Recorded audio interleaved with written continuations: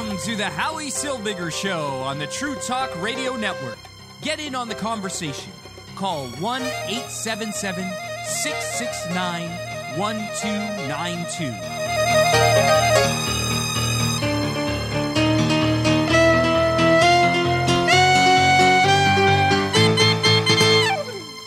And good evening. My name is Howie Silbiger. This is the Howie Silbiger Show right here on the True Talk Radio Network.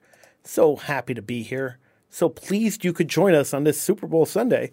We always do a show on Super Bowl Sunday, and I'm always joking with everyone who's on the show with me. And over the years, it's been different people. I'm always joking that we're basically talking to ourselves, which is kind of fun. You sit in a room when you do radio. You sit in a room and talk to yourself anyway. So it's always fun to sit around and talk to ourselves. Today's show is going to be a little different than normal shows. The reason it's going to be different is because we are living in a different environment, a different radio environment than we did in previous weeks.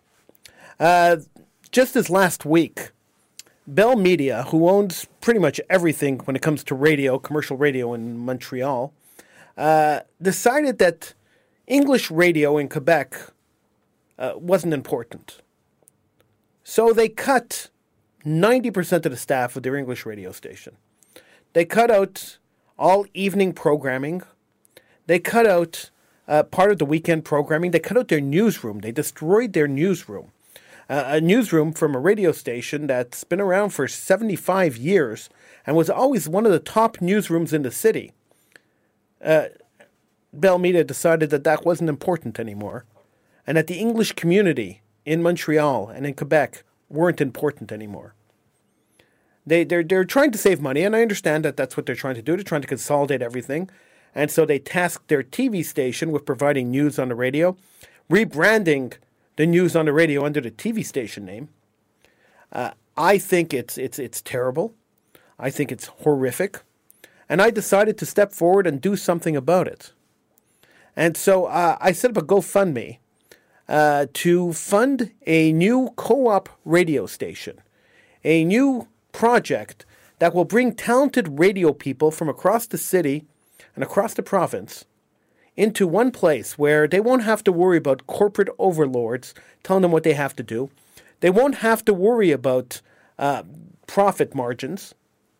They could just worry about creating good radio and decent radio for people to listen to. Now, of course, the radio station will be looking to make money. We want to pay talent. We don't expect talent to work for free. Nobody expects talent to work for free. So talent has to be paid, so money has to be earned. But everybody's going to be asked to buy into the station and become part owners. And by creating a co-op like that, we're all committed to producing the best radio we could possibly produce in English for the English Montreal community. It's enough of these corporate giants buying these radio stations, ripping them apart, firing very talented and dedicated people. People who worked at the station 23, 24, 25 years, spent their entire careers at the station, just thrown out like garbage. It's unacceptable. It's really unacceptable. Now, I've been reading a lot of postings from different people who were fired this past week from CJD 800 Montreal. In fact, John Pohl, who hosted the mid-evening show, released a podcast where he explained how he was fired. It was in a 90-second conference call, which ended with the person saying, "All right, this call's over. Goodbye." 90-second conference call. He had been hosting this nightly show for 7 years. I worked at CJD for 11 years. I got fired by email. I got an email telling me, your services are no longer needed. Don't even bother returning your key card. Just cut it up. We're going to deactivate it. Not even the courtesy of a phone call. Now, I don't spend much time on the show talking about myself. I don't think I'm that interesting that I could spend a lot of time talking about myself. And so I don't. And long-time listeners of the show know that I hardly ever talk about myself, because I think that talking about the issues and talking about the stories are much more important than talking about myself. But for Bell to do this, just days after they had their Let's Talk campaign, which talks about mental health, in the middle of a pandemic where it is doubtful that any of the people that they fired will be able to find a job, at least for the next year, is absolutely disgraceful. Shame on them. I urge you, and I implore you, to help fund this new radio co-op. It's not for me to make money. I'm not interested in making money with this. I'm interested in turning True Talk Radio, which has been around since the beginning of streaming on the internet. We were one of the first internet radio stations in history. We're still around. I've funded this my entire life, my entire adult life. I've funded True Talk Radio. I urge you to join us in creating a radio co-op, which will allow radio artists, because that's what they are, talented radio artists, to ply their trade, to produce radio the way radio is supposed to be produced. Now, if you don't think I'm sincere, I really am. But if you don't think I'm sincere, take my word for it. I am sincere. I am not looking to make a penny on this. If I produce a show, I expect to get paid the same way everyone else will get paid. But I don't expect to take any more money than anybody else takes out of this project, even though True Talk Radio belongs to me. I don't want it to belong to me. I'm not even going to sell it. I'm going to give it to this co-op and allow the co-op to run it. Because that's how disturbed I am by what Bell Media has done. That's how upset I am about what Bell Media has done. And it didn't only happen to me. 11 years at Bell Media, 11 years at, Standard and Astral and Bell, and fired by email. John Poles there for 7 years, fired in a 90-second conference call. My friend Sheldon Eric Fried, who'll be joining me in just a few minutes, fired after over a quarter of a century working at that station.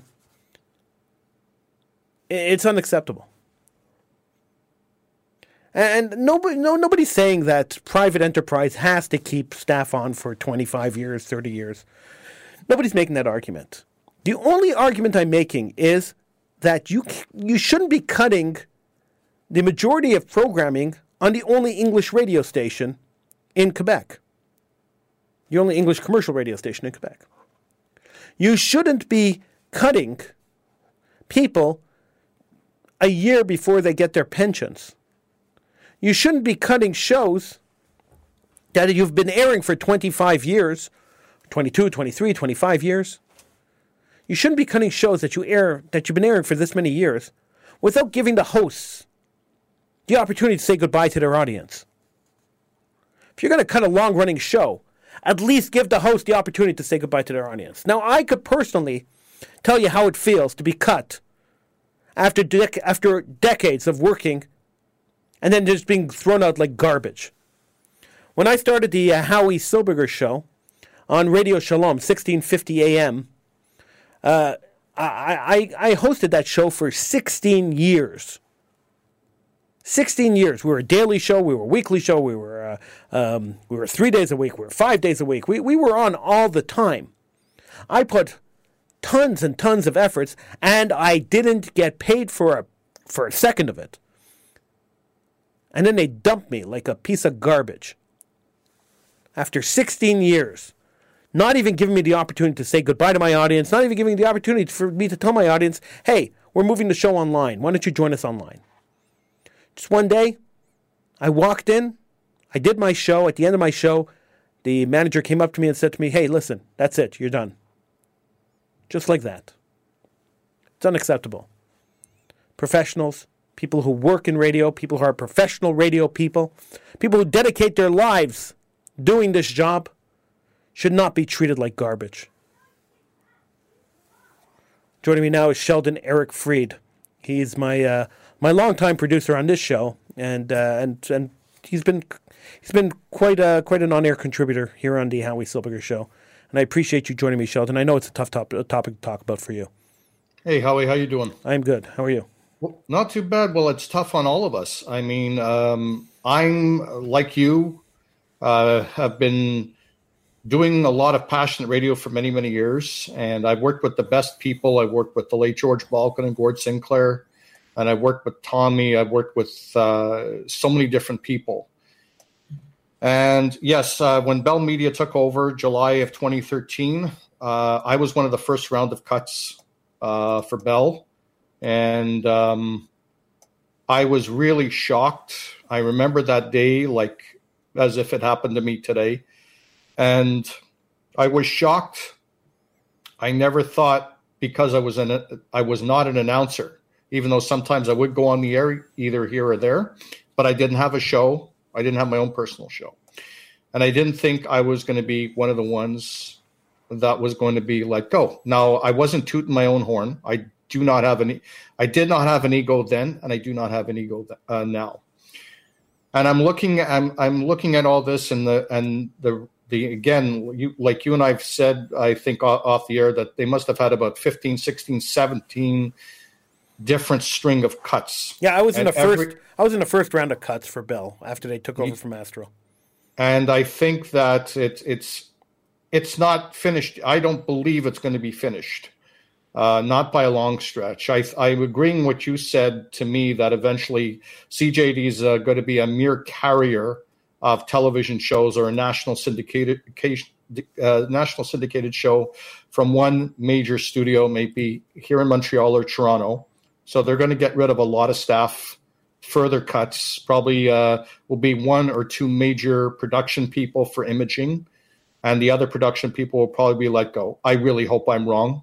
Me too. It's bad enough that already the newsroom, who you and I would have never thought, never mind the operations team, would have never thought we'd be turfed out, or they would be turfed out. And people in the newsroom that got let go were 28 years. And I remember one of the cutbacks when I was let go, another couple of newscasters were let go. They had about 30 some odd years of broadcast experience. So obviously and CJD, and the thing is with CJD, when you're talking about a market in Montreal, Howie, CJD could write its own ticket because they really don't have any major competition. It wasn't like years ago when CJD, which was a powerhouse radio station then, that was also facing a powerhouse radio station called CFCF Radio 600. And they had a very hard-hitting news talk format. They were really good. They had some great hosts. And them and CJD were doing really good competition. But this was a city also that had two major newspapers, the Montreal Star, Montreal Gazette. Now the shrinkage of the Montreal English language broadcasting landscape has been severely shrunk. And when Bell took over, we were in the standard radio days at CJD. Then Astro, which was a big conglomerate, then bought over standard radio. And Astro took a long time before they got rid of people. And then from a bigger fish to swallow a smaller fish, being Astro swallowing up standard radio, even a bigger fish swallowed a big fish. And that was Bell swallowing up Astro. And Bell has tried a few times to acquire Astro or acquire standard. But on those occasions, the CRTC ruled against them because they were scared of exactly what's happening now, an erosion in the competitive broadcasting marketplace. And that's exactly what's happening. Well, it's not right even now. erosion, it's an elimination. There is no more. It's an elimination. So this is one of the reasons why the CRTC was against the acquisition of Bell for the other stations. I don't know what made the CRTC this time decided, and I guess we'll never know, decided that they got the green light in acquiring Astro. And the thing was, Bell was supposed to get rid of one of the radio stations. And one of the radio stations was of interest of a new media franchise called TTP Media, who expressed an interest in acquiring CJD because they've already had the wiring and equipment in place and personnel in place, and they would acquire CJD. Well, that didn't happen, and Bell was allowed to keep 5 radio stations, meaning Shom, Mix or Virgin, CJD, TSN, and I'm trying to think what the other station. Anyway, but so they kept those radio stations. They kept those radio stations. That's Rouge in French, no? Yeah, Rouge in French, and yeah, exactly. So I think they had like 7 or 8 radio stations on Papineau. So I remember the day that Bell took over Astro. And at that time, it was that time in June. And I remember literally it was like walking in from a very pleasant workplace. The next day was like walking into a funeral home. Could have heard a pin drop in a usual very busy and a very busy, chaotic public affairs area of a news talk radio station where people gather the material, they meet with announcers and everything like that. And I remember that day. And then I remember the day I was let go. And I just remembered the amount of people I said goodbye to, and it was just a very, very tough day. Now, I wasn't fired by email like you were, unfortunately, which I always believed that was wrong. Yeah. I didn't receive a phone call. I was asked to come into an office, and I was at a boardroom, and the HR person and the career transition person was there, and they were giving me my package that I've accumulated. I've been there for 25 years. And I remember my ex-boss, Steve Couch, I once had supper with him in Toronto at Baton Rouge. And I remember he said to me, he says, you know what, Sheldon, in this business, it's not if you are let go, it's a matter of when. Yeah. And if you're there for 25 years, you had to be doing something right. Now, he gave me my 20th year certificate. And after he gave me, I was the last person he gave the 20-year certificate to. And then he just walked out of the party and was never seen again. Yeah, they turfed him too. Yeah, they turfed him too. But the way he just walked out and never looked back, it was almost like in the movie Ghost, where Patrick Swayze walks out at the end of the movie and then you just see him vanishing. Well, that's exactly what happened with Steve Couch, because I even asked him, and he said that I was the last person that he gave the certificate to. Shook my hand, and then he went, and that was it. And it was just a shame. I feel bad for the brand directors that are there, because they're stuck between a rock and a hard place.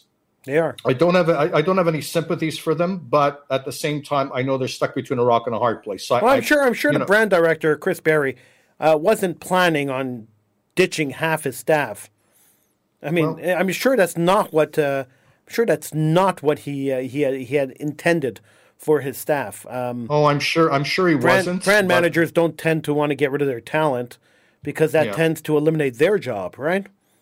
Yeah, well, that's the thing. Now, what's going to, we could all speculate of what's going to happen afterwards if Bell's. We have a very funny feeling that Bell is going to do more cutting, and basically, I really believe that this whole thing is because Bell is trying to sell the stations. And the stations are running into red because, we're in the middle of a pandemic and advertising's not so great. And they probably have a suitor that wants to buy the station. And they have to bring the station to the black in order to sell it. So in order to bring it to the black, you cut your salaries. Well, I also hope that whoever buys the station, if that's indeed the plan, which I hope it is, that CJD will be in the hands of ownership that believes in providing loyal and community-based radio, where CJD used to be a powerhouse station admired by hundreds of thousands of people. And that's the big thing, where you and I worked at CJD. It was a heritage radio station. It was a radio station our parents would depend on listening to school closures due to blizzard conditions, or the latest news, updated traffic. There was 24-hour local programming a day. That was years ago, and then CJD just kept eroding and eroding and eroding. And then when Bell took over, they, like you said, they eliminated also evening programming, and they've done cuts to our newsroom. And the thing is, it's media. We should always have localized media, whereby to broadcast the local aspects of what's going on, as well as world events and everything like that. And then when you get rid of, especially now during a pandemic, if this wasn't bad enough, especially now where we really need the media to depend on giving the facts to us in terms of the pandemic and the numbers and this and that. And especially we need a local English language voice in this city. And Bell, who's an English language company, has completely backstabbed. They were and I'm not saying. Well, look, Sheldon, they have the right. Do not get me wrong. They have the right as a private company to make staffing decisions. I can't criticize them for firing their staff. They have the right to do that. It's their money. They can do whatever they want with it. We live in a free market society. I'm criticizing the way they did it, not so much that they did it. I think it's deplorable that they cut English programming on an English radio station, the only English radio station in the city. I think it's deplorable that they disrespected the English community so much, and they don't care so much about the English community that they could cut the programming and know that there's not going to be a huge outcry. I think that's really deplorable. But at the same time, I understand that they're a private corporation. They could do whatever the hell they want. We have no right to tell them they can't cut their staff. They could spend their money any way they want to spend their money. But when you're going to cut your staff, at least have the respect of not doing it on a 90-second conference call. Well, that's revolting. They're a public organization, but they're on the stock exchange. Okay. And the thing is, but even a public organization has the right to choose their staffing. I can't criticize them on choosing their staffing. What I can't criticize them on is abandoning the English community in the city, and the way they fired their staff. That's really disgusting. They abandoned their employees. They abandoned the loyalty and the passion, especially in the newsroom, where it's the lifeblood of this community to obtain honest, factual information. People would depend on the news 24/7 at that radio station. And I think it was absolutely deplorable. Yes, a company does have a right to fire its staff. Yeah, they can do it if they want. Yes, but the thing is, what if they decided they wanted to shut down the radio station? They could have done that too. Well, I wish they would, because you know why? Why? Somebody would buy it and would run it better than Bell ever did. Oh, I don't know about that. Well, I know because look, I was there. I was there through 3 companies. I was there when 3 companies ran that station. Me too. So I was there when Standard Broadcasting ran the station. I saw a deterioration of the way the station was run when Astro bought the station. The entire way the station was run had deteriorated. The staff morale had deteriorated. Everything pretty much had gone, relatively downhill when Astro took it over. And then I saw it collapse when Bell took it over. So, I mean... Yep. Well, I'll give you an example. What makes you think that any other company buying the station would do any better than these 3 companies? Well, with Standard, I remembered because when I was full time, look, Standard wasn't perfect either. I remember one year. I remember I got a Christmas bonus from Standard. I don't know if you remember the story, Sheldon. I got a Christmas bonus from Standard. Okay. And my Christmas bonus, they basically gave you, I think it was 2 or 3% of your annual salary. Something stupid like that. And so my Christmas bonus was for $190, okay? So like $190, $200. It was really not very much money. And I got the check came with a letter, and the letter said, "You should be proud of being a Standard Broadcasting employee. Standard Broadcasting made over $900 million in profits last year. So as a token of our appreciation for you being a Standard Broadcasting employee, we're sending you this little chunk of money to thank you for your things." No, I'm sorry. Did I say it was $200? I think it was $80. I seem to remember it was under $100, right? And I get this letter saying that they made $900 million in profits, and they sent me a lousy $80, right?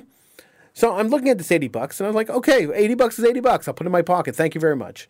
It's $80 more than I had before. I'm always happy when people give me money. Don't get me wrong, Sheldon. I like when people give me money. So I'm always I'm always happy. And money I don't have to work for, even happier, right? Thank you very much. Give me as much as you want. I'll take it. But then the kicker. The management came around and said, now you have to write a letter to Gary Slate thanking him for the bonus. And send him an email thanking him for the bonus. Every employee is obligated to write a thank you letter to Gary Slate. He was the president and CEO of Standard Broadcasting. So I looked at my manager at the time and I said to him, well, you want me to write him a thank you letter for the $80 he gave me? I mean, that seems like a lot of work for very little money. And he says, well, you are an employee and you must send him a thank you letter. I said, okay, I'll send him a thank you letter. And a lot of employees, I don't know if you remember that. Do you remember this, Sheldon? You remember when this happened? I remember because it was 1 year that I remembered, only 1 year we were asked to do this. Yeah. And I was full time at the time. So I was actually getting like a salary. I was getting like as if I was getting paid for like the 2 weeks or something like that. I forget what it was. Right. And I remember that was the one year, and I found that was really odd because of all the years we used to get it, we never had to do it. Nobody ever mentioned it. So I was sitting in the newsroom with Richard Deschamps, and Who also lost his job. He just lost his job this past week. And I was sitting in the newsroom with Richard Deschamps and Jeremy Zafran, who's now working. I think he was at the CBC. I don't know where he is now. He's in Ghana. He's at K103. Yeah. Yeah. So I was sitting in the newsroom with Jeremy Zafran and Richard Deschamps, and I say to the two guys, I say, listen, I have to write a thank you letter to Gary Slate. I mean, they had to write the same letter. And so Jeremy said, I wrote mine already. I just said, thank you very much, Gary, and sent off an email, right? And Richard said, I wrote thank yous too, and I sent it off. And I said, okay, I have to write this letter. Now, I can't just write a letter, Sheldon, saying thank you very much and just emailing it, because that would have been... Howie, I thought that's exactly what you did. It would have been just a little too pedestrian for me, right?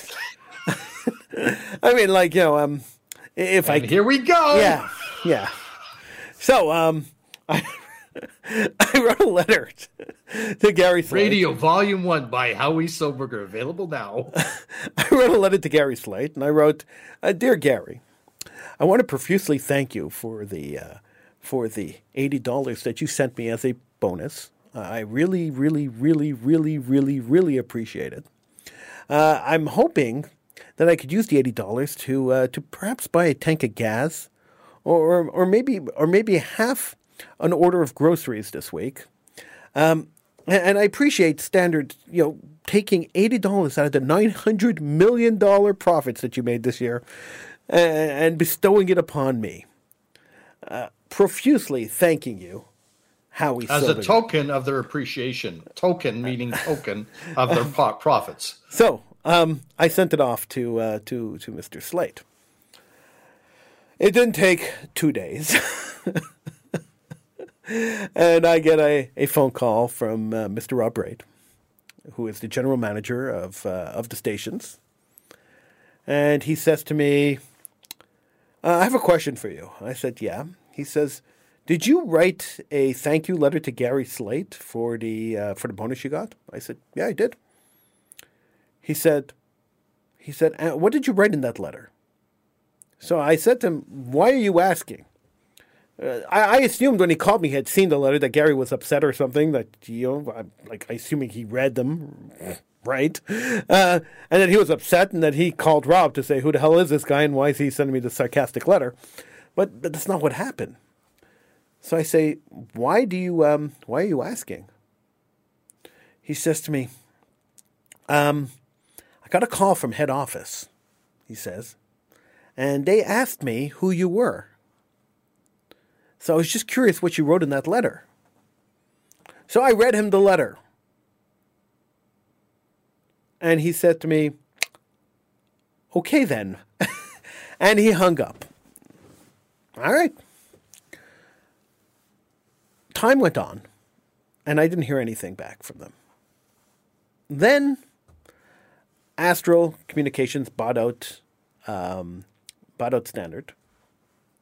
And about 2 months after Astro bought out Standard, I get a phone call from John Collette, who is now in charge of the operations department. And he says to me, could you come down to the station? I have to talk to you. So I said, okay. At that point, I was part-time. I wasn't working at the station. I was always part-time. But that time, I was really part-time. I wasn't there very much. And I came down to the station, and I went to John's office. And John says to me, sit down. I sat down. He says to me, remember a while back we had to write those thank you letters to Gary Slate? I was like, yeah. He says, well, Gary didn't really read those letters, but when they sold the station to Astral, part of the selling point of selling the station, part of the documentation they passed over to Astral were all these letters written by their employees from across the country, thanking them for the bonuses. To show the employee morale, they used the letters as a propaganda tool to show employee morale to the new owners of the station. He says, and yours must have stuck out because Ian Greenberg, the CEO of Astral Communications, he sent you a tennis racket. So I said, what? He says, yeah. And he reached behind his desk and he pulled out this brand new tennis racket. I still have it. Pulled out this brand new tennis racket. And I have to see it one day. And on the tennis racket, there was a little Post-it written on the tennis racket and handwritten by, well, it wasn't a Post-it, it was like a card. And I opened up the card and Greenberg wrote, "Dear Howie," he says, "I read your letter, thought it was great, and just wanted to give you a token of my appreciation. Hope to see you on the court someday. Ian." And I thought that was the oddest thing ever to happen to me in any job I've ever had. I've known you for many years. I never knew you to be a tennis player. No, I've never played tennis in my life. The racket is still sitting here. It's brand new. Anybody wants to buy it, I'm like, just send me a message. I'll sell it to you. But the racket's never been used. It still has labels on it. It still has everything on it. But it was a racket in a racket holder, like in a case. And with a note on it from Ian Greenberg, the CEO of Astro Communications, saying, "Hope to see you on the court someday. Thank you for the letter." And I just thought that was fun. It was a funny ending because I had written the letter like 6-8 months a year before, and like I never thought I'd hear anything about it again. But there you go. So they didn't think you were a rocket. No. Okay. I'm sure he got a good laugh when he read my letter, though. But that was the weirdest thing that's ever happened to me. But not weirder than being fired after 11 years by email. That was weird too. Yeah. So I just don't get it, Sheldon. I don't get why people in radio feel that they have this special permission to treat other people like garbage. I don't understand how this happened. That radio people and TV people feel that they could do this. Why do you think that people in radio and TV aren't treated with a little more respect? Well, to quote Rodney Dangerfield, we all deserve respect in radio. And I think also this is now going to be the big stepping off point for online radio, just like we're doing a True Talk and other radio stations that are going up, because they don't have to go through the politics anymore. They don't have to go through the CRTC and Industry Canada and all this stuff. And I think that really the hiring of the biggest problem was when they started hiring, when these radio stations grouped together with these big companies, and they decided, well, we have money. What's the best way to get more money? And they would hire consultants that have never, ever been inside a control room or inside a radio station to see how it was run. It was all, like, in other words, Showman, and I'm going to give people a little bit of a history here. Shown back in its heyday in the early 1970s, it used to be CKGM FM. But when they were shown, they were playing a lot of music that the radio stations, let's say the classic rock stations, weren't playing. They were playing a lot of different types of songs, different types of artists that Canada's never even heard of before, and they made artists like Stick and Genesis and Supertramp a household name in the city of Montreal, where other stations wouldn't touch them. Their terms of branding and programming was very, very unique, and they would play these songs. And a lot of these songs I actually take today on my Inside the Vault show. I take those songs and stuff that you hear as part of my programming. But the thing is, when they started in the late 1970s to make it 98 Rock, it was done based on an American scheme to almost AM-ish FM radio stations to make it more like the way AM was sounding. And they thought in that way, companies like that, like Chum or other big companies back then, would make S-loads of money. And they would have these high price consultants. And that's how they started saying, okay, if we can make this much extra profit, let's trim the fat off the beef, and let's get rid of let's start getting rid of people and giving more work to some of the others.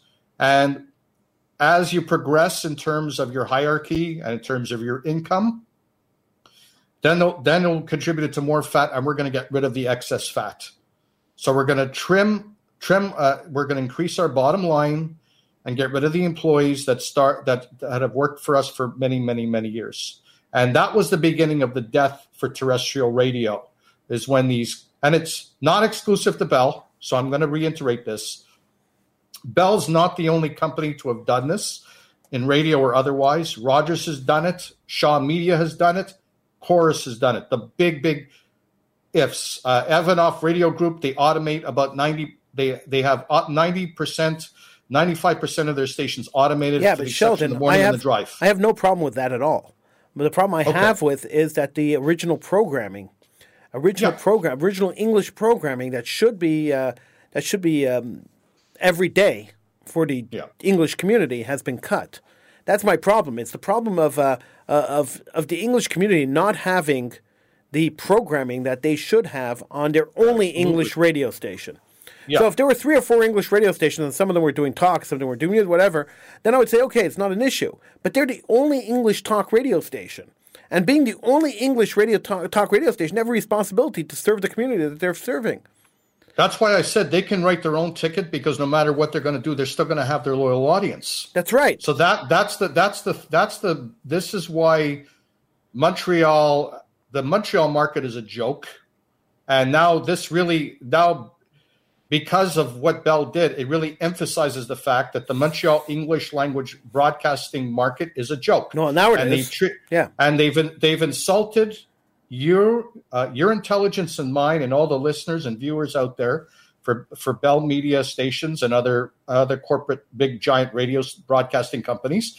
They've insulted us because they're not even providing us a platform where people can express their opinions, maybe in talk radio, and for people to receive the news 24 hours a day, 7 days a week, like CJAD used to be. That's why CJAD used to be so special. And CJAD was in its heyday when CFCF Radio, which was also a big powerhouse, was competing against them, because that means they had to put in all the resources and all their energies to make sure that their programming was good enough to get the listeners' attention, because the listeners at that time had a choice. Listeners now really don't have much of a choice. Yes, you have the CBC radio.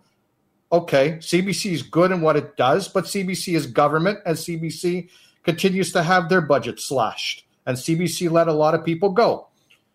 So, again, it's not just Bell, but CJD has lost its Montreal identity. And Bell took that away. And when Shom used to be owned by Division of Broadcasting, which I used to be a part of at CKGM, it had a specialized music tailored to the Montreal market. Now Shom is like any other classic rock radio station. CJD is like any other news talk radio station around the world, with no identity of its own anymore. Okay, that's the problem. We got a question on Facebook. Paul's asking, would you be able to get TTR on XM radio? Yes and no. Years ago, I had a contact at XM that told me that we could probably get on if we had a niche market. So if we were going after, let's say, the Jewish community and did all Jewish programming, we could probably get a station on there. As a regular talk station, we'd have to prove that we have the listenership.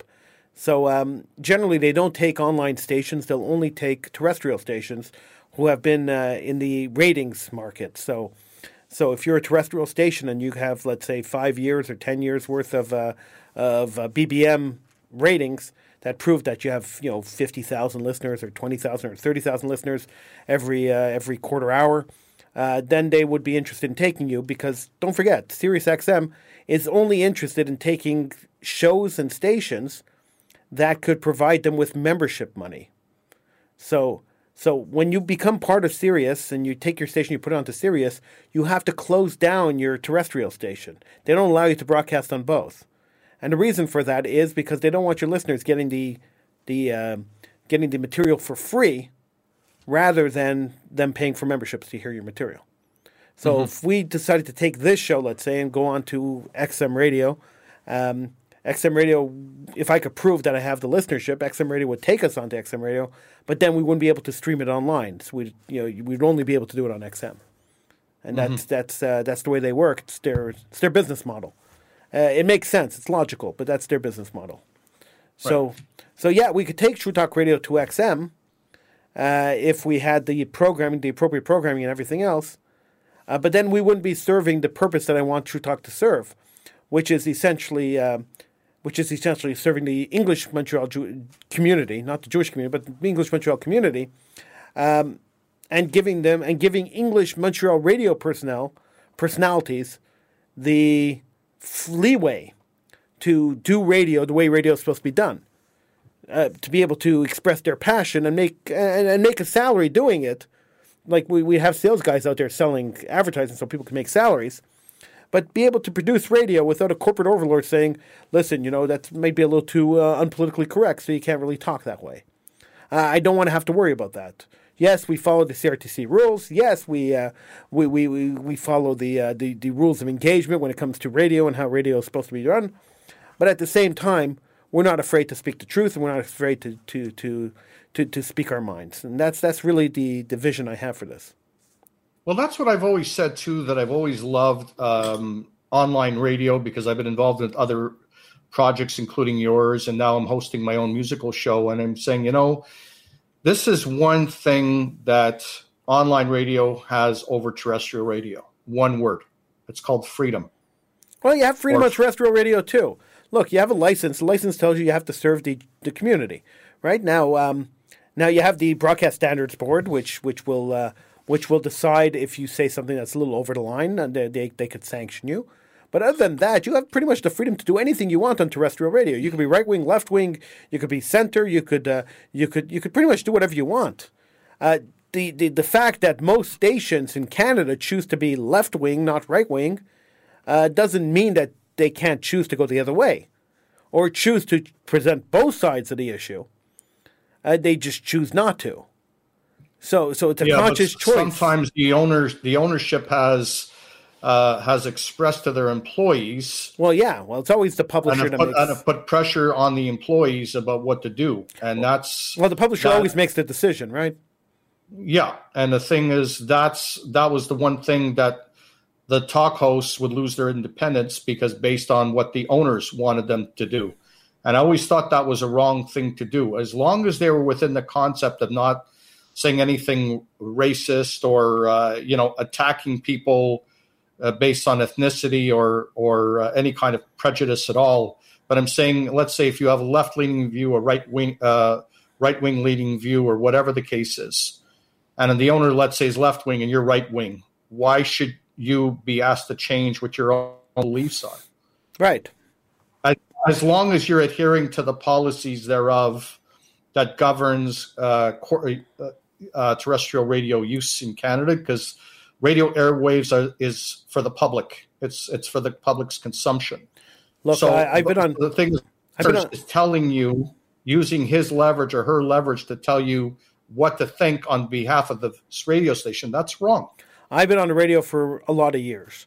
And in all the years I've been on the radio, I've always maintained that if you're going to come onto my show or you're going to come onto my station, you're going to be able to express your opinions the way you want to express your opinions. Now, Sheldon, you've been on my show for almost 8 years now. Have I ever told you that you can't say something on the show? Ever? Like, be honest. I'm sitting here. You're sitting there. I'm not going to get insulted if you're honest. Be honest. Have I ever coached you or told you how to think about any topic that we ever spoke about? I've even said it on my Facebook page. Many times I was saying about the freedom that I have in both. Look, I remember even when you and I discussed me doing the music show, you never gave me any restrictions. You never gave me, I told you exactly what my plan was, what I was going to play and stuff like that. And I was honest. I was saying, okay, listen, I'm going to play some artists. Maybe some artists people might not like, or maybe some, that's why I always put a disclaimer in. But I'm saying at the same time, I'm saying like, do I need to worry about any specific rules or anything like that? And you said, no, I have carte blanche. Yep. And it's the same thing. No, to answer your question, you never told me what I cannot express my views about or not. Look, we don't say outlandishly racist things. We don't go over the line. We do stick to the integrities of professionalism, honesty, and integrity. Yeah, but so that's what we do. The point I'm trying to make. It's not something you asked me. That's something you and I were always brought up. But the point I'm trying to make, Sheldon, is that on terrestrial radio, sometimes the brand director or the program director will tell a host that you have to take this point of view. And that's not right. And whether the host agrees with yeah. it or disagrees with it, that's the point of view the host has to take. And that is the problem. And I would never, ever do that to anybody.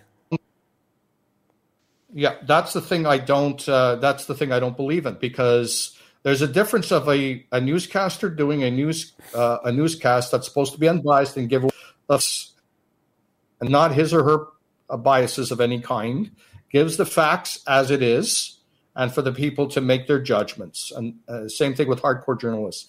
For talk show hosts, yes, they have a right to formulate an opinion, and they should be allowed to formulate an opinion. And in many cases, a lot of talk show hosts don't have that option in terrestrial radio. And this is what I love about online radio, because we allow the atmosphere to dictate our passions, our loyalties, and the freedom to express, while still maintaining our corporate values in terms of our integrity, our honesty, and our professionalism. But Sheldon, and it's not something you and I have talked about. It's something you and I have been branded to do. But Sheldon, we worked in commercial radio. Sheldon, I did this when I was on terrestrial radio too. Anybody who ever came onto my show never was coached on what they can or can't say. In fact, if you go to my YouTube channel, you could actually see where I show a couple of behind-the-scenes footage. I have some behind-the-scenes footage of the Howie Silberger show when we were on 1650 AM. It's kind of ridiculous. Some of it's like really dumb. But the behind-the-scenes footage, you'll see that, sometimes somebody will be sitting there and say to me, hey, could I say this? And I'll say, I don't care what you say. Because if I disagree with what you say, I will argue with you. I will argue against the point. I won't argue with you. I'll argue against your point. If I think you're wrong, I'll argue your point, because that's the whole point of having a discussion. If we all said everything if we all agreed on everything we said, there would be no point in me having you on the show or you being on the show, because it would just be talking to myself. So I prefer to have people on the show. Which you say you do that a lot before when you're in the studio by yourself. You talk. Yeah, well, that's the nature of radio. You sit in a room and talk to yourself. I mean, I'm sitting in this room right here, and I'm talking to you, but you're not in the room with me, right? So essentially, I'm talking to myself, and you're eavesdropping on the conversation. Who else knows this? Could be everybody else listening right now. I'm not so sure. I don't know. That's watching the Super Bowl and listening to you with the other ear. Right, yeah. Because this is but here's another story too about the Super Bowl. Let me just sure.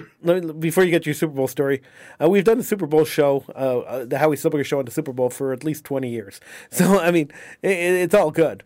If you want to call in and get in on the conversation, you could do that. The show is live, so you could call in 1-877-669-1292. That's 1-877-669-1292. If it's Sunday night and you're listening, it's live. 1-877-669-1292. Sheldon, sorry about that. And don't worry, we don't have a halftime show, people. No, not at all. No, but I was saying, Sheldon might dance Super for you a little later, though. A few years ago, there was a big complaint from Bell Media when they had what they call the Super Bowl ads. Now, I'm sure you've heard of this, and we've talked about this before. And it used to be known as channel substitution. Right. And in the States, Bell would get their feed from an American network. So whoever was broadcasting Super Bowl, ABC, NBC, CBS, whoever was broadcasting, the feed itself, the game itself, the highlights, all this stuff would be broadcast via the feed through American networks. And when they would go to a commercial, instead of airing the American commercials, Bell would substitute the American commercials for Canadian commercials. So there was one year that the CRTC did not allow Bell to do this. Now, for people out there, there's a lot of people out there that love the American and international commercials that you would see during the Super Bowl. And a lot of people would be upset here in Canada, and they would get their feed from illegal sources so they could bypass the Canadian commercials and get the American commercials. So Bell was really upset. They were like a bunch of crybabies. So one year they didn't get it. Oh, this is going to be detrimental to our bottom line and the whole kit and caboodle. The next year, the CRTC reversed its decision and allowed Bell to substitute commercials. So Bell was saying, remember at that time, that a lot of employees would have wound up losing their jobs because this would be a big impact on the bottom line and everything. And they were pleading like crybabies. Get out the violins. So the CRTC again decided to say, okay, all right, Bell, you could substitute your commercials for the American commercials during Super Bowl. And those commercials air, like I think it's something like $1 million at least for a 15-second spot in the Super Bowl. Right. Okay, so you can imagine how much money Bell would pull into this thing. Sheldon, we got a call, so let's go to the phones. Yeah. Hi, who's this? Hey, good night. Hi. How do you get a DJ? I'm a DJ and I like to play on this Mixcloud. How do I get in touch with somebody? I have no idea, but thanks for calling. Okay, fine. He's a DJ. So that's pretty much what I understood on that conversation. Yep. Okay. So then the thing was, as part of the pandemic money that was by the government to businesses for them to keep employees in the payroll, Bell received a lot of money from the federal government to try to, and like a lot of businesses were get what it was called, but it was like a business loan or a business supplement to keep the employees on the payroll. So it was part of a liberal government's money given to companies to keep their employees on the payroll. So they give the money to Bell. So obviously you could see what Bell did with the money, and it wasn't to keep the employees on. That's number one. Number two, Bell Let's Talk. Now, there was a lot of things such a joke. Bell over the last few years. Such a joke. That's the thing. Like, if this would have been a really good thing that they would do every year to the point of keeping everybody and Bell employees alike to make sure they get all the help they needed. Now they let people go right when it's Bell Let's Talk.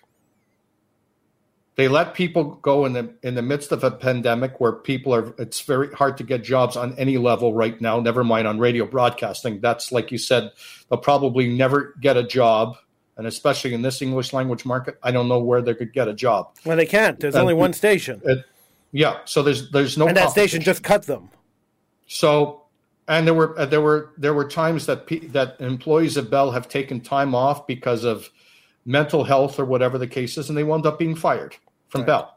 The same company that paraded the Let's Talk. Now, they spent hundreds of thousands of dollars and millions of dollars in endorsements from celebrities and people from Howie Mandel down the line. Now, Just for Laughs went into is now tooting Bell's Let's Talk campaign because now Bell acquired over 50% of Just for Laughs. So you could see where this is going. And look, the Let's Talk campaign is actually a good idea because talking about mental health is very important.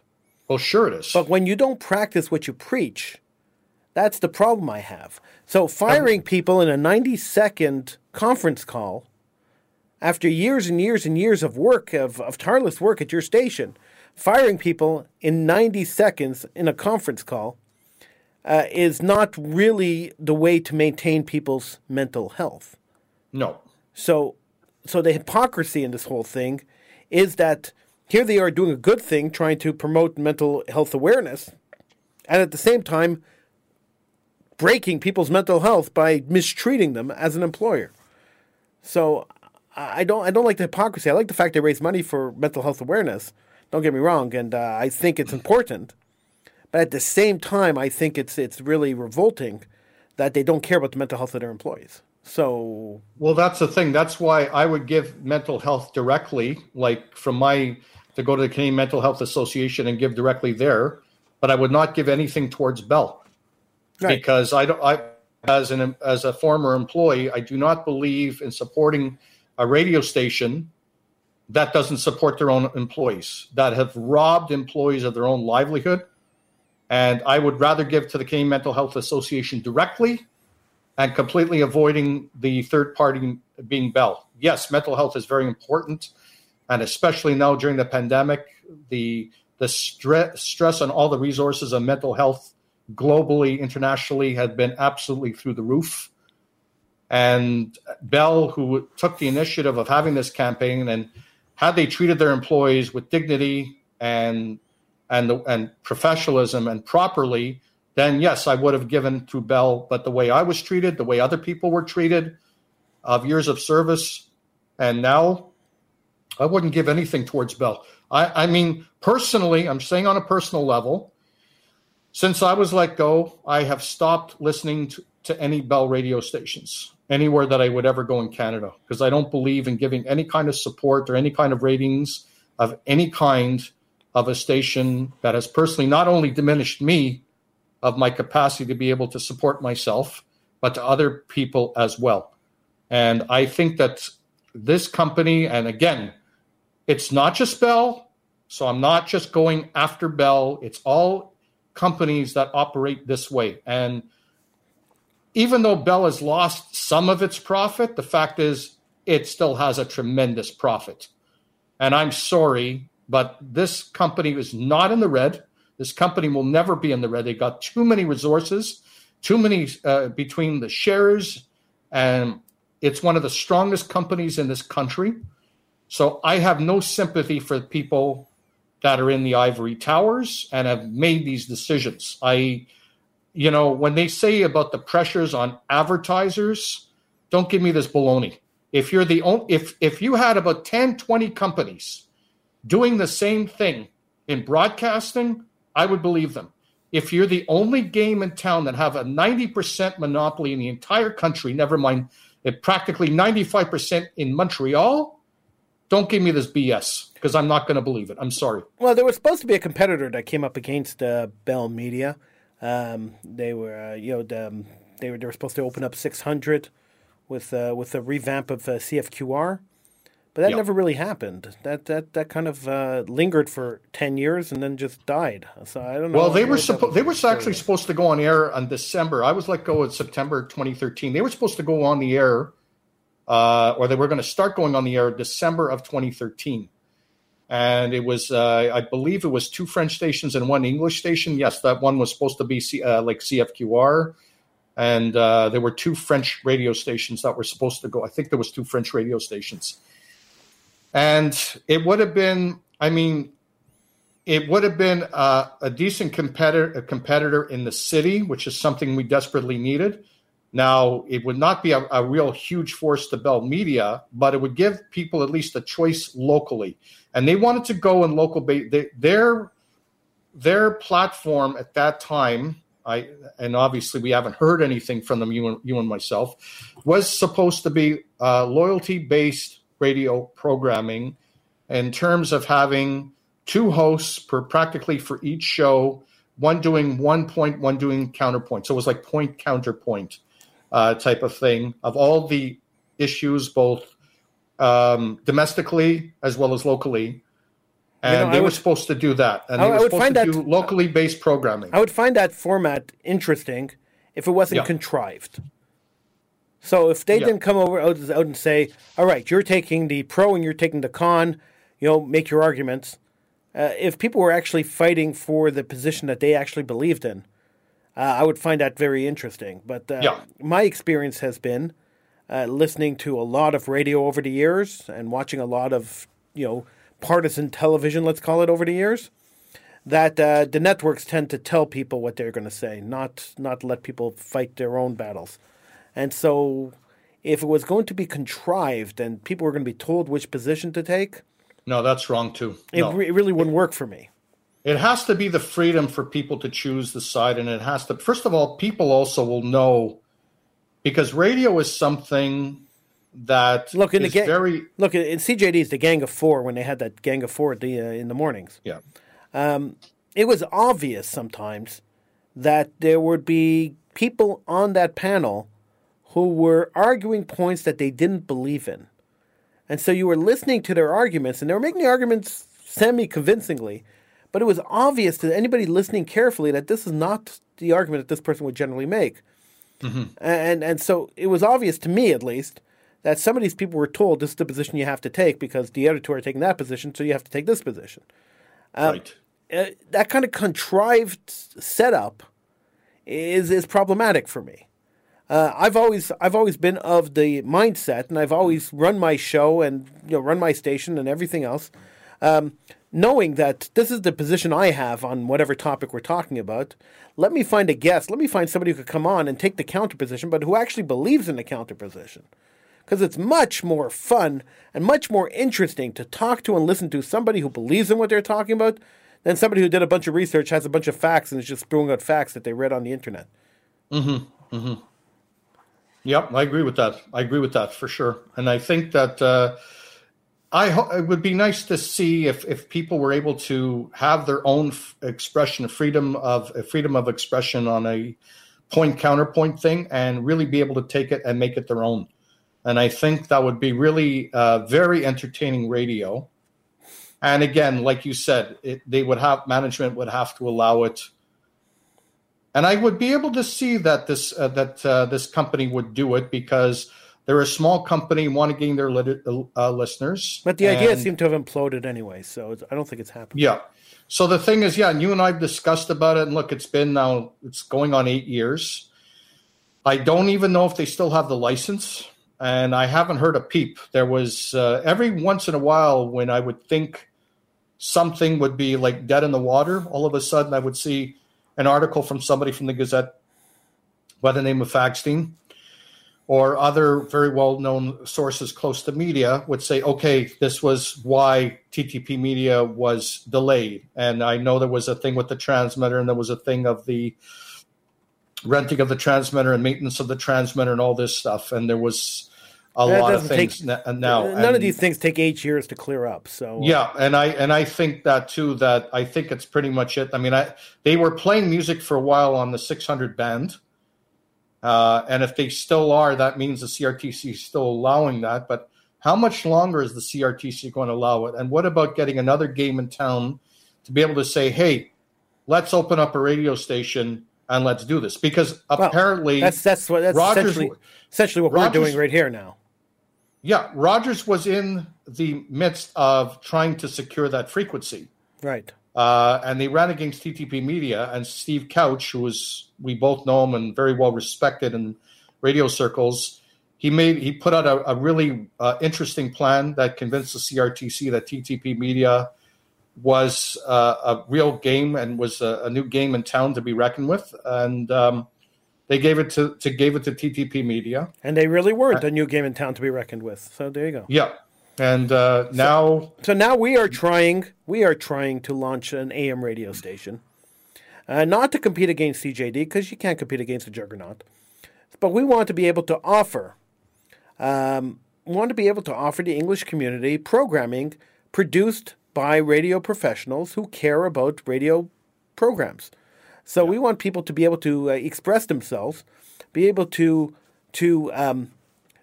create radio programming based on their passion for radio. I want a station run by passionate people who want to be passionate about radio, who don't have to care about the bottom line, don't have to care about the corporate overlords coming and saying, we're cutting budgets, so you got to cut 15 people. We don't want any of that crap.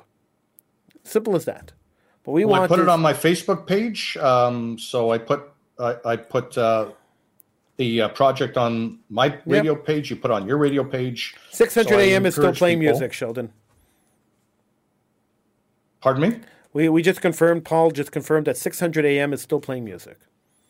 Oh, okay, Paul, thank you. So that means if they're still playing music, that means... they still have a license. They still have a license, yeah. But how long... the question goes to mind, how long will the CRTC just allow them playing music? That's a good question. On 600. That's a thing too, because when you have the license, and then when you're getting the advertising revenue and everything else, I mean, first of all, the CRTC is losing money if a license is granted and a radio station is actually operational and making money and paying into it, as opposed to just the basic license. But now what's going to happen? So the question is, how long will the CRTC allow it? Well, it's been 8 years already, so it seems like a really long time. What about other people going to the CRTC saying, well, when are they going to launch? Because we have a platform to launch. Well, we're building a platform to launch. We will have a platform to launch within the next 3 months. The next 3 months we are looking to launch this radio station. In the next 3 months we are looking to have a platform of local programming that will be able to we will be able to go to the CRTC and say, hey, listen, we have all these local people who are producing local radio online that we would like to put on AM. And we would take it from there. So I'm predicting my goal. No, I'm not predicting. My goal is to have is to get rid of all the syndicated program we have currently airing on True Talk Radio, with the exception of maybe one or two shows that I like and that have been on the station since day one. So we wouldn't want to get rid of them. But to get rid of most of the syndicated programming on True Talk Radio and replace it with all local programming. This is our goal. Now, whether we achieve the goal in 2-3 months, that's what we're working towards. We're working really hard. In the background, we're working very hard to get there.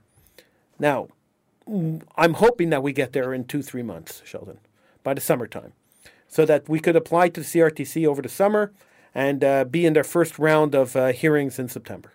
That's the goal. Now, whether it works or not, that's up to if we could get the funding. That's up to if we could get the talent that's willing to commit to being on the station and willing to commit to doing shows on the station. So there's a lot of ifs in there, but we're working really hard on trying to acquire the funding, the backing, and the talent. And this is what we're doing. And so if you're interested, you could email me, or if you know my number, you could call me. But you could email me. You could call me at 877-669-1292 if you're interested in producing a show. If you're a local radio person who is unemployed or who's looking for an outlet, we are looking for you. So feel free to call 1-877-669-1292. Leave me a message on the second extension, so extension 2. Leave me a message. I will call you back. If you are somebody who's willing to advertise or willing to help fund or willing to help work behind the scenes to make this happen, give me a call there too, and I would like to talk to you. If you don't feel comfortable calling me, you could always email me, howie@truetalkradio.com. It's simple. I mean, this is the goal, Sheldon. Now, I'm hoping that it works. I'm hoping. Well, I already have one show at your station with the Inside the Vault show. So that's true, and we have Dino Mazzoni is starting a show coming up in a few months. He's going to launch Sidebar. He's going to launch a show, Sidebar, right here on True Talk Radio. We are very excited about Dino joining the True Talk Radio family, and we're looking forward. He'll be on the show maybe next week to talk about this. We're looking forward to having Dino on the network. He's an amazing person. I mean, you and I have talked about him both on and off the air. He's I love an amazing Dino. person. I've always a really dear friend to both of us. So we wish him all the very, very best. And so I'm hoping and I'm praying that more people step forward and more people say enough of this corporate radio, enough of being treated like garbage. Let's go to a place that respects radio, that has a passion for radio, that wants radio to succeed. Come to True Talk Radio. I promise you that this radio station will treat you with respect, will treat you with honor, and will do our utmost to give you the audience that you deserve for your creations, for your radio shows. This is my pledge to you. So we're willing to invest the money, we're willing to invest the time and the effort, and we have the platform already. The platform's already built. So we're ready to go. We are ready for you. So come join us. I can't make a more honest and sincere plea than that, Sheldon. Yep, and I hope that if people really do respect local radio, they will come aboard, and they will want this. They want to make this happen. We can do it, and there's strength in numbers, and there's a lot of talent in this city. There's a lot of talent. Like there's so many people. It kills me. Both know that have got let go. There's so much. It kills me, Sheldon, when I see former radio colleagues of mine working at jobs that they really don't like because they can't find jobs in radio. They want to stay in Montreal. They can't find jobs in radio. So they're working in other jobs, and you see it, and they're miserable because that's not really what their passion is. Yeah. And especially when people have worked over half their life in radio. Yeah. Like you and I have worked over half our lives in radio. When I think about it, I've been Dino's worked 20 years at CJD, and I worked 25 years, and then at Jewel, and there's a lot of people that really need this outlet, and I really encourage everybody to come aboard. Sheldon, I started on radio when I was 17 years old. I'm 46, so I've been on radio a long time, 29 years. It's the majority. It's the majority of my life. Not only is the majority of my life, it's my entire adult life. I've been on radio. Well, I've been close to 30 years in this business, like 25 years alone at CJD, like half my life. Like that's what it is. And when you worked, this was, like you and I have worked in this business for so many years. We are really the people, the old school radio people. And now, look, could you just imagine? Here's another thing too. You just imagine when you and I started radio, there were no broadcasting schools back then. Yeah, when I first started radio, the only broadcasting school was Robert Viro's radio school. Well, even before Robert Viro, just started it, and I know Robert Viro because I used to work. I used to work with him too sometimes. And I used to remember I would hear stories from people that have worked in radio longer than I have, and they were saying, they would go to a small town like Brockville, or they would go like to like Cornwall or something like that, which were like small like minuscule markets, and would sweep the floors. And would like do everything, like do production, their own news, doing their own show, doing everything so they can get the experience. And then they would go into bigger markets. And the small market that I went to was Ottawa. That was a small market. And compared to Cornwall, it was a medium-sized market. So Ottawa was a big market when I got my start. But I also, before I got into commercial radio, I was doing the record library on a volunteer basis for Shome back in the old house on Green Avenue. So I was like doing that. So like if you want to count non-paid, it's probably close to 40 years I've been in the business, 35, 40 years that I've been in the business. But when I started in Ottawa, my God, like it was like a dream come true for me. And it was a dream come true for you when you first got your first radio job. When I first started radio, I started at Concordia University when I really started working in radio. I had worked in radio a little before that. I had a television show before that when I was 16 years old. But after that, when I really started working in radio, I was working at Concordia. At Concordia, I was simulcasting on the two Concordia radio stations. At the time, they had two stations there. When I got my job at CJAD, I got it. Did I ever tell you the story about how I got my job at CJAD, Sheldon? I don't know if you did. So it's actually a fairly funny story. By the way, you could entertain us. By the way, you could call in 1-877-669-1292. You could join us here on the air on the Howie Silberger Show. I appreciate you listening, and please feel free to call in 1-877-669-1292. This is Sheldon Eric Fried. I am Howie Silberger, and one day, I was 18, 19 years old.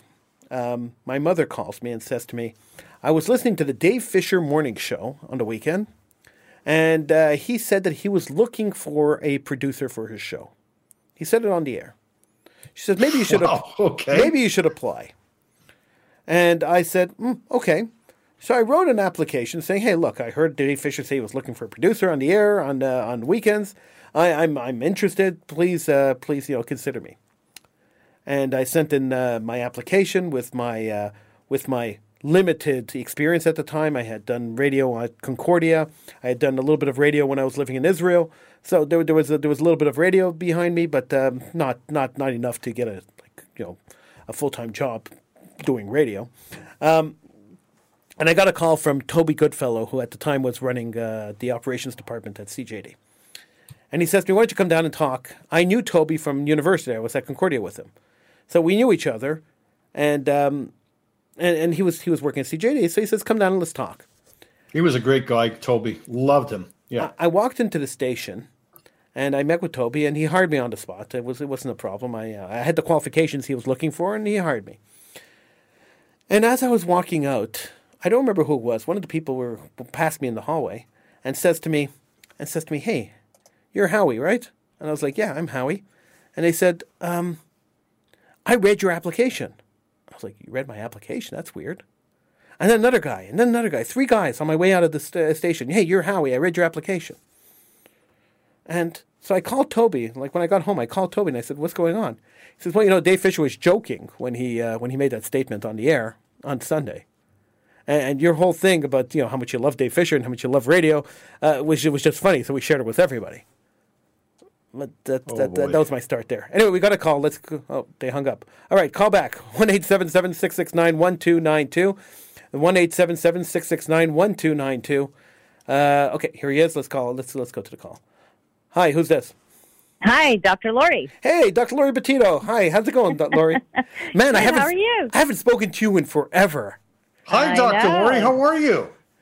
I'm really well. I think it's great what you're doing, trying to get I feel so bad. More community. I feel so bad after 22 years, and you didn't have a chance to say goodbye to your audience. That's so horrible. Yeah, that was the hard part. Yeah. But, I understand the radio business. I've been around long enough to have seen how many, all the cuts and how many people and how people lose their shows and when they do restructuring and when they're doing cutbacks.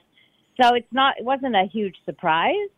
But I felt bad. I felt bad that listeners who didn't have access, let's say, to social media turned on their radio that Monday night and didn't hear me. Yeah. And there was no way to kind of reach out to those people, Yeah, I had the same thing when I was on Radio Shalom, and they just cut my show. Like one day I came in, and at the end of the show, they just said goodbye. And I didn't even have a chance. I didn't even know before the show to say, hey, look, let's transition to online. Let's transition here. Let's transition there. It was just goodbye after 16 years. So, I understand where you're coming from. I get it. Yeah, I mean, that's the nature of the business. So you kind of have to know that going in. Of course, I never thought I'd last 22 years. So to me, I'm just grateful that I got to spend that kind of time on the air, I have to tell you. You had a tremendous following, and a lot of people really appreciated what you've done. And you were really, I remember you in so many events of the radio station. You really put yourself out there, and you were really an ambassador too for CJD. And I really, I love CJD. CJD people are my family. Everybody who works there is part of my extended family. Sheldon, how many years that we end up working together? Many. So I'm forever grateful, really, for the company way back when it was owned by Standard, and it was a smaller family back then. And then as we've transitioned a lot of changes happened. And then it felt like we just got swallowed up by big corporate, Yeah. And Lori, you're always welcome to bring passion to True Talk Radio. Well, I'm in the midst of exploring my options right now. I've got a few people reaching out and lots of propositions. So I will let you know. Yeah, but it couldn't happen to a better person, Lori. Like I said, Lori, the offer is always open to you. You are very sweet. Anyway, enjoying listening to you and your and what you're doing, what you're planning. I think it's great what you're planning. I'm hoping it works out. I really think that there's a lot of people out there who have a passion for radio that don't have an outlet. So I really want to be that outlet. I want to help them. I want to help bring them forward. Yeah. Yeah. Good job. Great. I'll be following you. Thank you so much for calling in, Lori. I appreciate it. Take care, Lori. Guys, take care. Bye. Bye-bye. That was Dr. Lori Petito, an old friend. I've known Lori. I worked on her show only once, in all the years I was at CJD. But it was fun. Yeah, she was an amazing person. Always had a smile on her face. Yep. Never had a bad word to say about anybody. Always appreciated everybody that. I'm sure she still always has a smile on her face, because I can't see Lori getting depressed about this. No, she's great, and she sounds like she's happy. And I'm not surprised that people have reached out to her, because she was really a very integral part of CJD for the past 22 years. Yeah, and I hope she finds a place to land that's good for her. And helps her with what she needs to be doing. Definitely. Yeah. I wish her all the best. And I thank you so much for calling in, Dr. Lori Petito. Yeah. Thank you so much, Lori. 1-877-669-1292 is the number to call. Get in on the conversation here on the Howie Silberger Show. We are aired live on TrueTalkRadio.com. So the live stream on True Talk Radio, the audio stream and the video stream. We're also broadcast on YouTube, Mixcloud, Periscope, Facebook, and Twitch. Sheldon, we're on Twitch. Oh, you got on Twitch. Okay. We finally got Twitch. I don't know what Twitch is, but we're broadcasting onto Twitch. Well, listen, hey, if the formula works, and this is what's going to happen too, if people come aboard True Talk Radio, well, yeah, you'll be broadcasting in different avenues. Yep. So just to tell you. We made it into a TV show, into a radio TV show, so it's fun. I mean, we have a good time here, and that's what we try to do. And once again, we're trying to get the station up and running, and get the talent, give the talent an outlet to be able to express themselves. That's really what I want to do, Shell. There is a lot of talent. Like it's amazing of how much this market really has had talent for so many years, and CJAD has been such the forefront of tremendous broadcasting through over 75 years of its existence. And I really hope the people who have been victims of Bell Media cutbacks, they will reach out and also to network and to come aboard here and to really utilize their talents, because they have so many wonderful talents. And it would be great to have almost like a reunion of sorts to come over here. So it'll be our version of the Fort Street reunion. Fort Street reunion. The Fort Street studios don't exist anymore, unfortunately, but the memories are still there. I don't know if you ever went to a couple, and like some haven't seen him so good. Sheldon, we're losing your audio, so maybe you want to start repeating that. I didn't hear a word you just said. Nope, still not hearing you, Sheldon. Okay. All right, so I think that's pretty much it. We're pretty much out of time, Shell. Anyway, but I think Sheldon was talking about the Fort Street reunions. Okay. And how he went to them, but I never bothered. And it was nice to see people. He felt it was nice to see people at these reunions. That's pretty much what you're saying, right, Sheldon? Shake your head because they can't hear you. Yep, that's pretty much what he was saying. All right, so I don't know what happened to Sheldon's audio, but he kind of vanished, which is pretty much our signal to get off the air. I want to thank you for joining me on this Super Bowl weekend. And I hope to see you again. I will be back on Tuesday. With Political Hitman at midnight on Tuesday. So Tuesday going into Wednesday at midnight. I'll be back with Political Hitman. Who knows? I may be back a little before that, and maybe we'll do a little bit of a Howie Silberger show. You never know. It's always a surprise on Tuesdays. Until next week, Sheldon, thank you so much for joining me. Thank you, everybody who called in, everybody who's listening, and we will see you again next week. Sheldon, could we hear you? I don't think so. Nope. I hope you can hear me. Oh, wow. That was really off sync. All right. Thank you so much. And we will see you again next week. I'm Howie Silberger. He's Sheldon Freed. This is the Howie Silberger Show on the True Talk Radio Network.